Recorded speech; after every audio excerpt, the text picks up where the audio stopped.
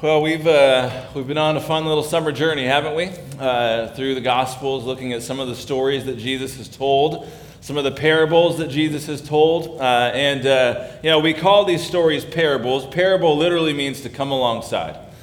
Jesus is coming alongside the people that he's teaching, the people that he is with, in order to kind of teach them and do so in a way that allows the listener to hear the truth in sort of language that they understand. He's not teaching necessarily a theologically heavy, like a big worded lesson. He's teaching a life truth through story form. And this is what really a parable is. And it's important to understand as we continue with this series that parables always have purpose.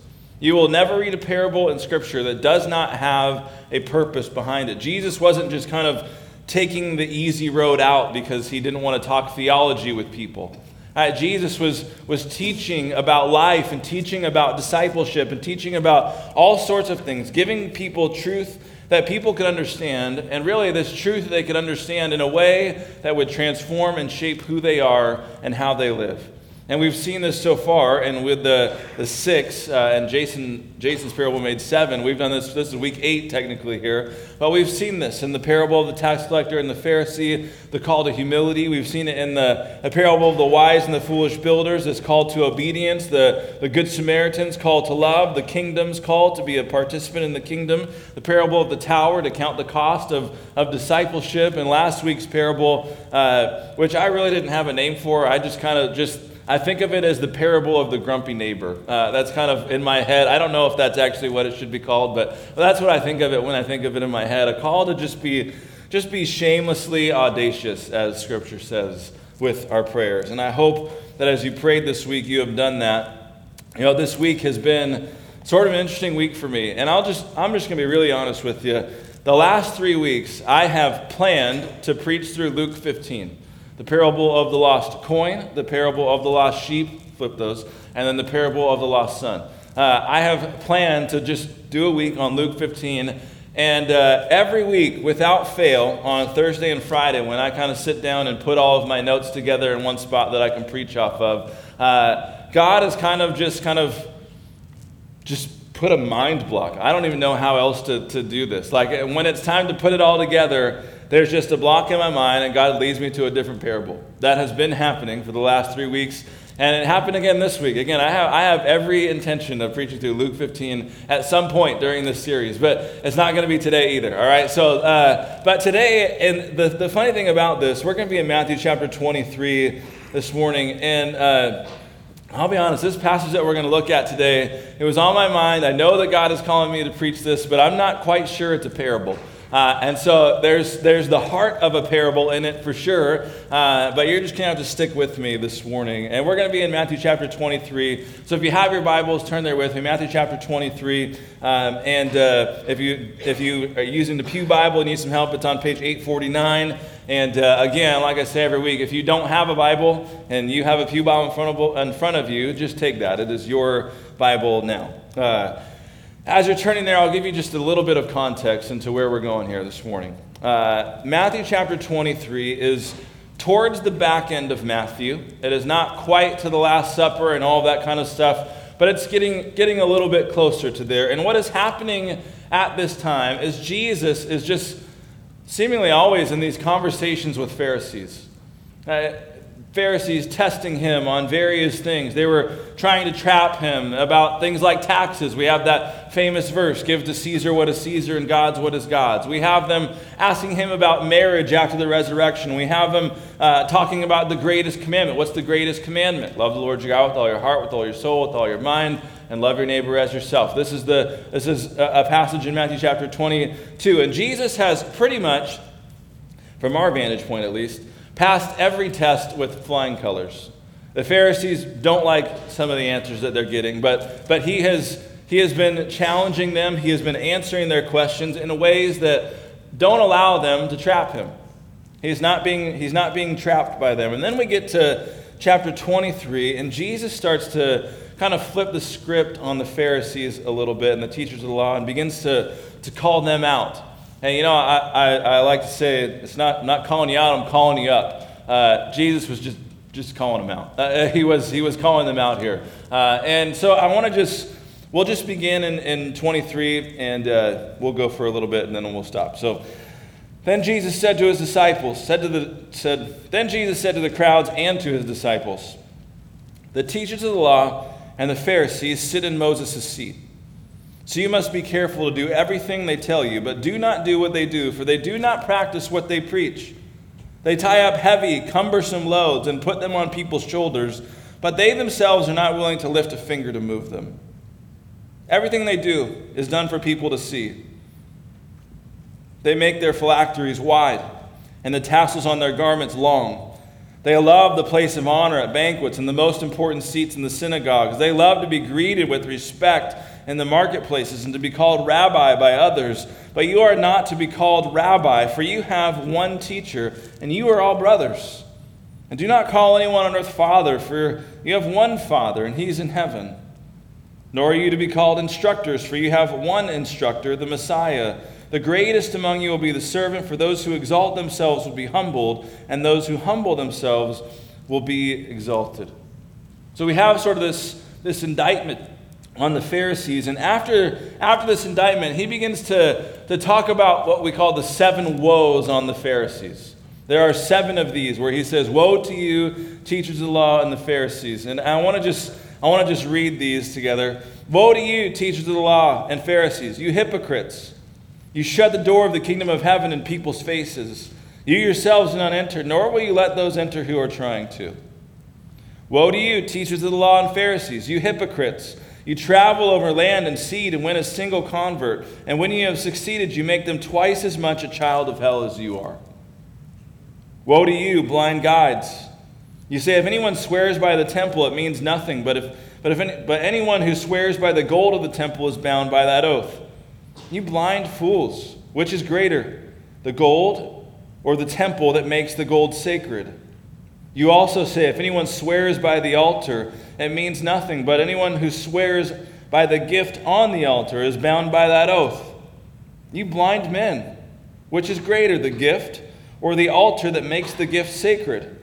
Therefore, anyone who swears by the altar swears by it and everything on it. And anyone who swears by the temple swears by it and by the one who dwells in it. And anyone who swears by heaven swears by God's throne and by the one who sits on it. Woe to you, teachers of the law and Pharisees, you hypocrites! You give 1/10 of your spices, mint, dill, and cumin. But you have neglected the more important matters of the law, justice, mercy, and faithfulness. You should have practiced the latter without neglecting the former. You blind guides, you strain out a gnat, but swallow a camel. Woe to you, teachers of the law and Pharisees, you hypocrites!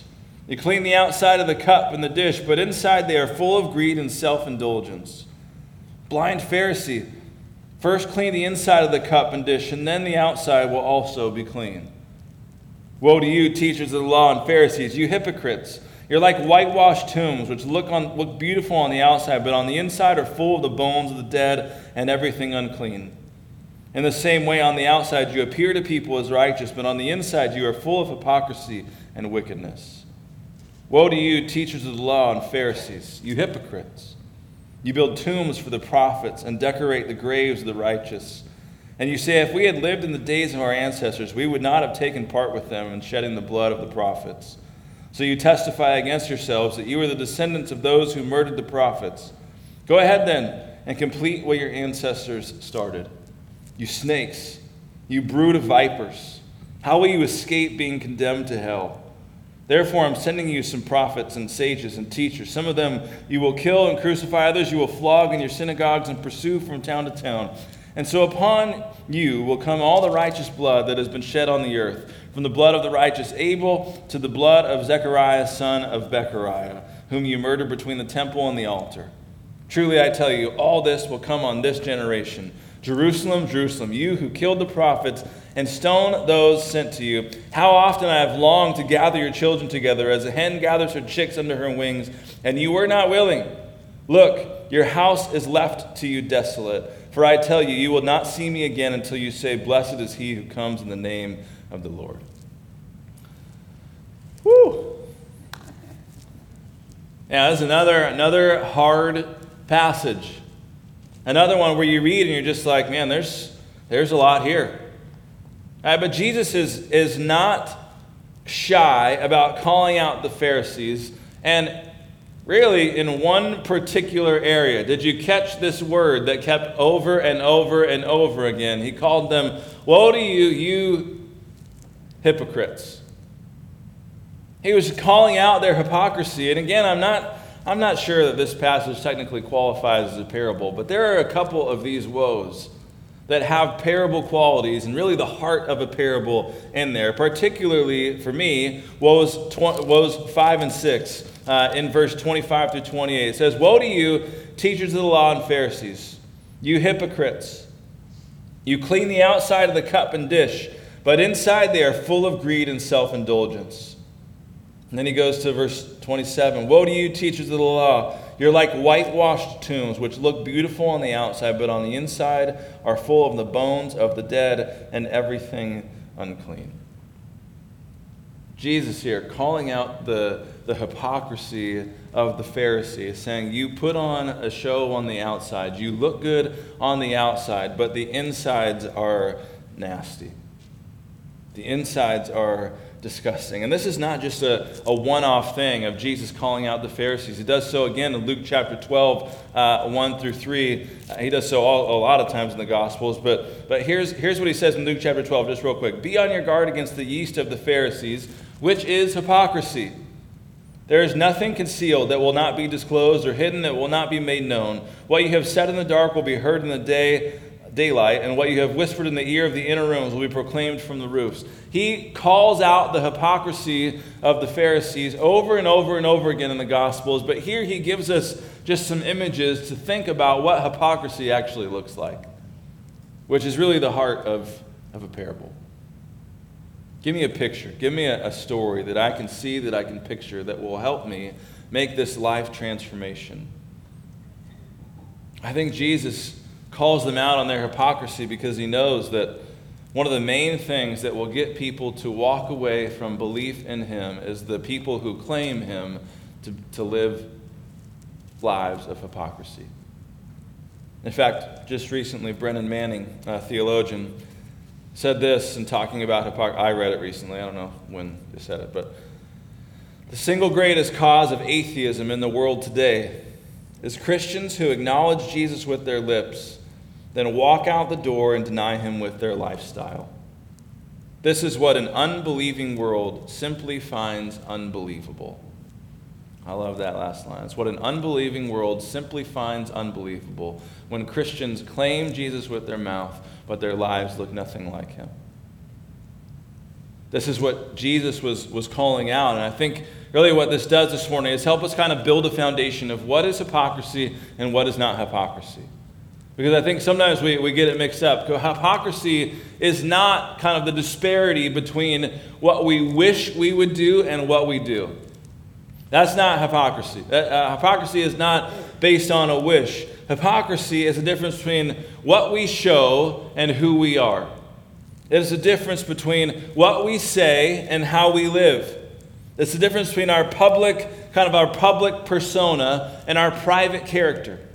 This is hypocrisy, when there is a difference in those things. And this is the one that Jesus is railing against. There's a word that he uses here. It's in the Greek, hypocrites. Sounds a lot like hypocrite, right? Hypocrites is the Greek word there. And it looks and sounds like the word that we know, but what it literally means is an actor. Or, in this time, it means a stage performer. Someone who puts on a mask and acts. This is what hypocrisy really is when you think about it. In fact, Titus 1:16 is actually, I think, a great running definition for us of what hypocrisy is. And Titus is not Jesus, it's Paul speaking, but Titus 1:16 says, "They claim to know God, but by their actions they deny him." They claim to know God, but by their actions they deny him. They are detestable, disobedient, and unfit for doing anything good.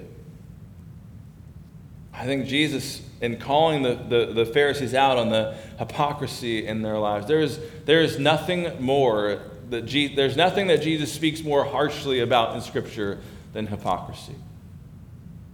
Jesus rails on hypocrisy. There's this whole chapter basically just dedicated to Jesus just railing on hypocrisy. But here's what I find really interesting and fascinating as I read this. Jesus was not calling out the sin. He was calling out the show. He was not calling out their sin. He was calling out their show. It was, woe to you who do it and act like you don't. That's basically what he's saying. Woe to you who do it and act like you don't. Here's a good word for us today. I really do believe this. This is if you hear nothing else, hear this and walk away and just keep this in your mind. Jesus has no tolerance for hypocrisy. Cannot stand it. But Jesus has unlimited grace for a person in need of forgiveness. I'm going to say this again, and I want you to catch this. Jesus has no tolerance for hypocrisy, but unlimited grace for someone asking for forgiveness. I want to just look at these two images that Jesus gives in woes 5 and 6 in this chapter 23. The first one is of a cup and a dish. The outsides are clean, but the insides are not. The second one is of a whitewashed tomb. Again, the outside looks great, but then we know what's on the inside of a tomb.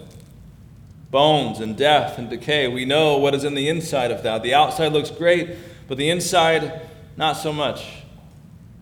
But actually, even in the midst of this, I told you he was just calling them out, but there is sort of a calling them up moment here.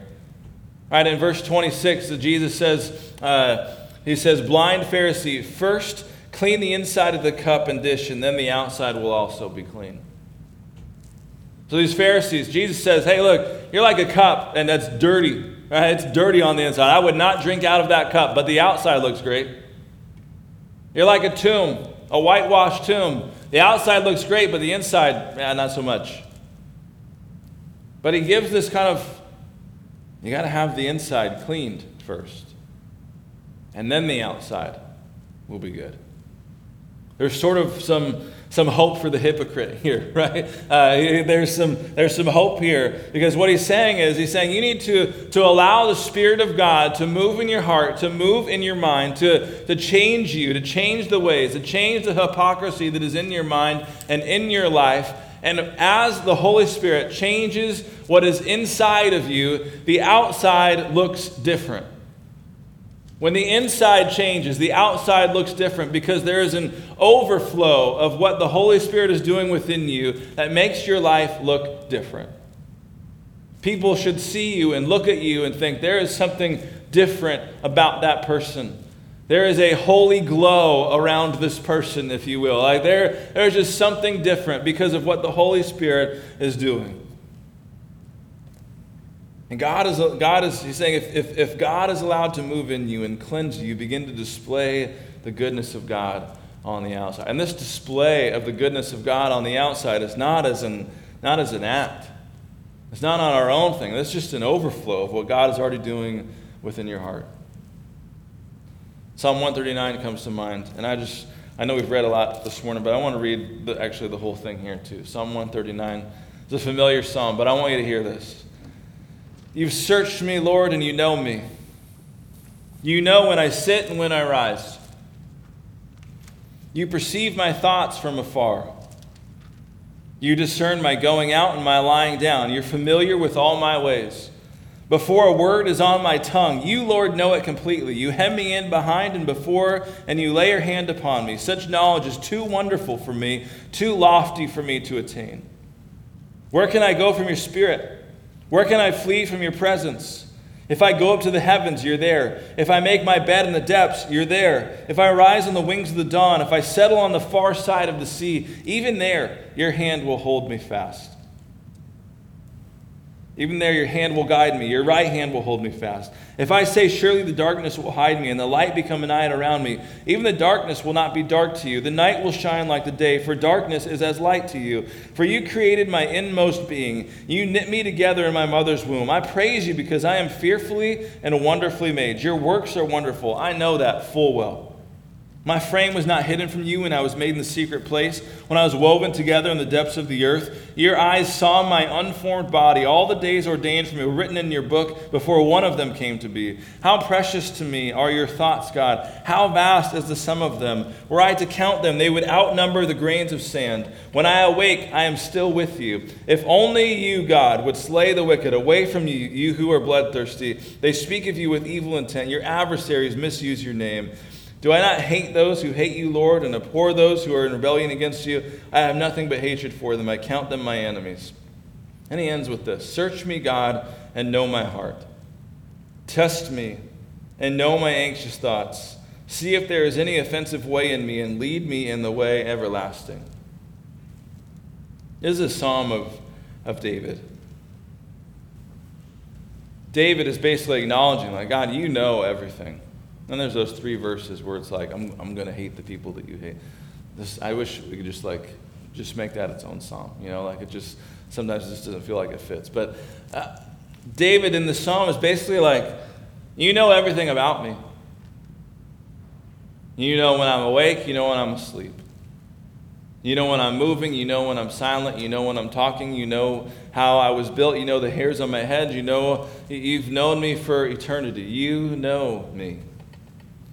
And then he comes to this and he kind of embraces God's knowledge about him, and he comes to this last prayer and he just says, so search me. Know my anxious thoughts. Know my heart. See if there is any offensive way in me, and lead me in the way everlasting. See, the hard part is when God actually answers that prayer and shows us the ways in which we might be living that are inconsistent with what we believe.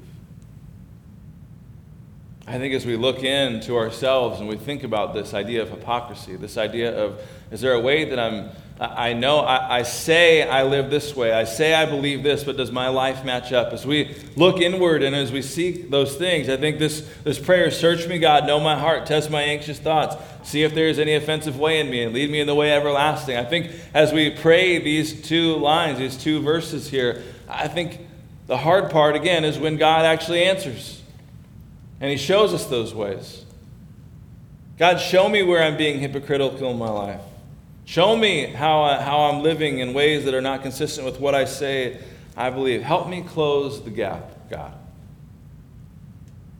Because here's really the question.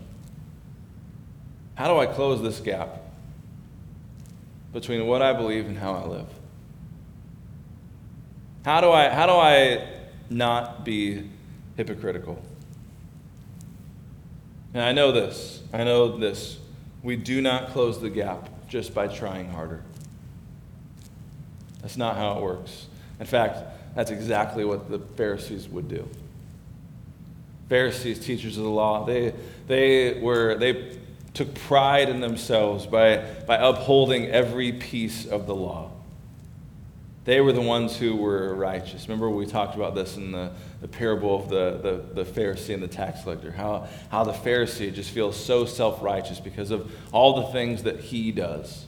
Thank God I'm not like those people who do all this stuff. Thank God I give 1/10 of all I do. I fast and I pray regularly. I do all of these things. And the Pharisees would say, even, this is what makes me righteous.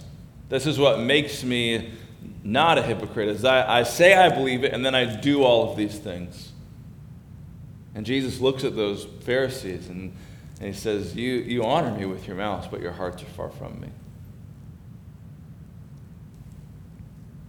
We don't close this gap of this hypocrisy gap, if you will, by just trying harder. We close the gap with Christ. We close the gap by allowing the Holy Spirit to move in our lives. We close the gap by allowing God to search us, to know our hearts, to test our thoughts, to see if there are offensive ways in us, and to lead us in the way everlasting. To lead us in the way that we say we believe that he's calling us to live. Jesus is the source. He is our healing. He is our redemption. He's the one who brings forgiveness. We let Jesus do the inside work, and the outside is transformed. Our lives look different because of the work of Jesus inside of us.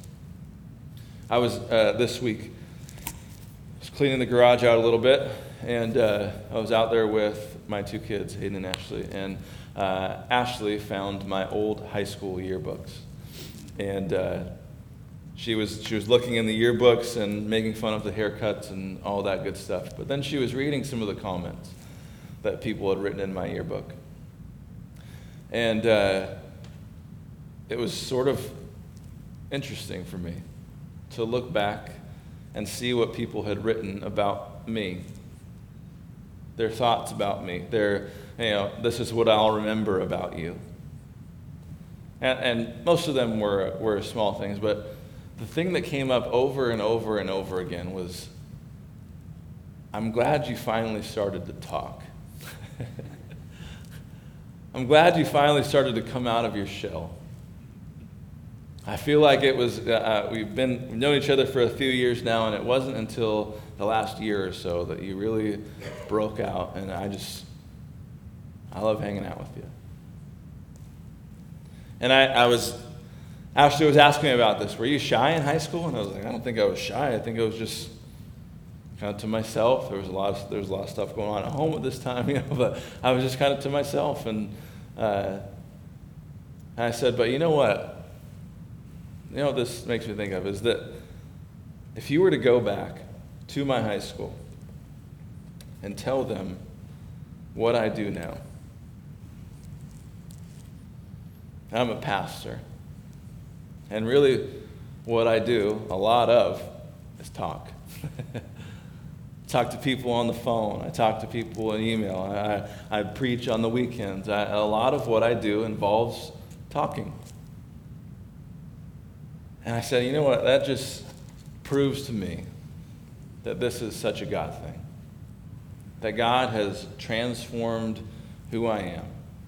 Overcome some of the self-doubts and the just kind of the insecurities that I had within myself, that I just didn't feel like I didn't want to talk in front of people. I didn't want to really know a lot of people. I just wanted to be to myself. But as I allowed God to move in my life, as I allowed God to change my heart, and as I leaned more into who He is and who He's calling me to be, God has allowed me to be the kind of person that He is calling me to be. It's not because I tried harder. I tried that. I took a communications class in college. It was the worst class I ever took in my life. Getting up in front of random people talking about random things. That's the class. Hated it. Here's some laughing. Maybe you're in the same boat. But man, I know this.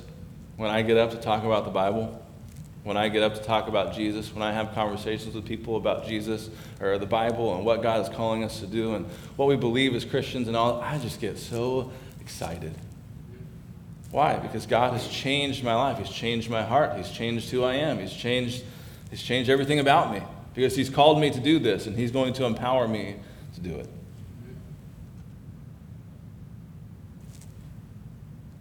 I think we don't, I don't know where that actually ties in with hypocrisy necessarily, but here's what I'm saying this morning. We don't close it by just trying harder. This gap between what our life looks like and what we say we believe. We don't close it by trying harder. We close it by just leaning into Jesus. We close it by leaning into Scripture. We close it by stop trying to be good and just spending time with the one who is and allowing Him to shape our mind. And I want to just reiterate this. Jesus has zero tolerance for hypocrisy, but He has unlimited grace for those people who want redemption, for those people who want forgiveness. God, forgive me for living this way and claiming another. First, clean the inside of the cup, and the outside will be clean. Again, I'm not really sure why God gave me this passage this week. I don't know who needed to hear that. I don't know. Maybe it was me. I don't know. But here's what I want to do this week. I want to just spend some time praying this week about just that our church would be a church, and that us as individuals would be individuals whose beliefs and lives don't contradict. That what we believe and how we live would be consistent. And as they are, that we would make a difference, as we always say, wherever we may find ourselves. God can change us from the inside out. We know that. We read in Romans chapter 12 that God transforms our mind. He can transform our lives. He can transform our hearts. Ezekiel 36, he can give us a new heart. He can take out our heart of stone and put in a heart of flesh. We see all of this imagery in Scripture. Let's let that be true for us. Let's not be hypocritical like the Pharisees, who are just trying to do it just to do it because they think they're supposed to. Let's have our beliefs and our lives match. Let's allow them to be consistent. And I think as we do that, we're going to see God move in some powerful ways, individually and corporately together. I really do. Let's pray.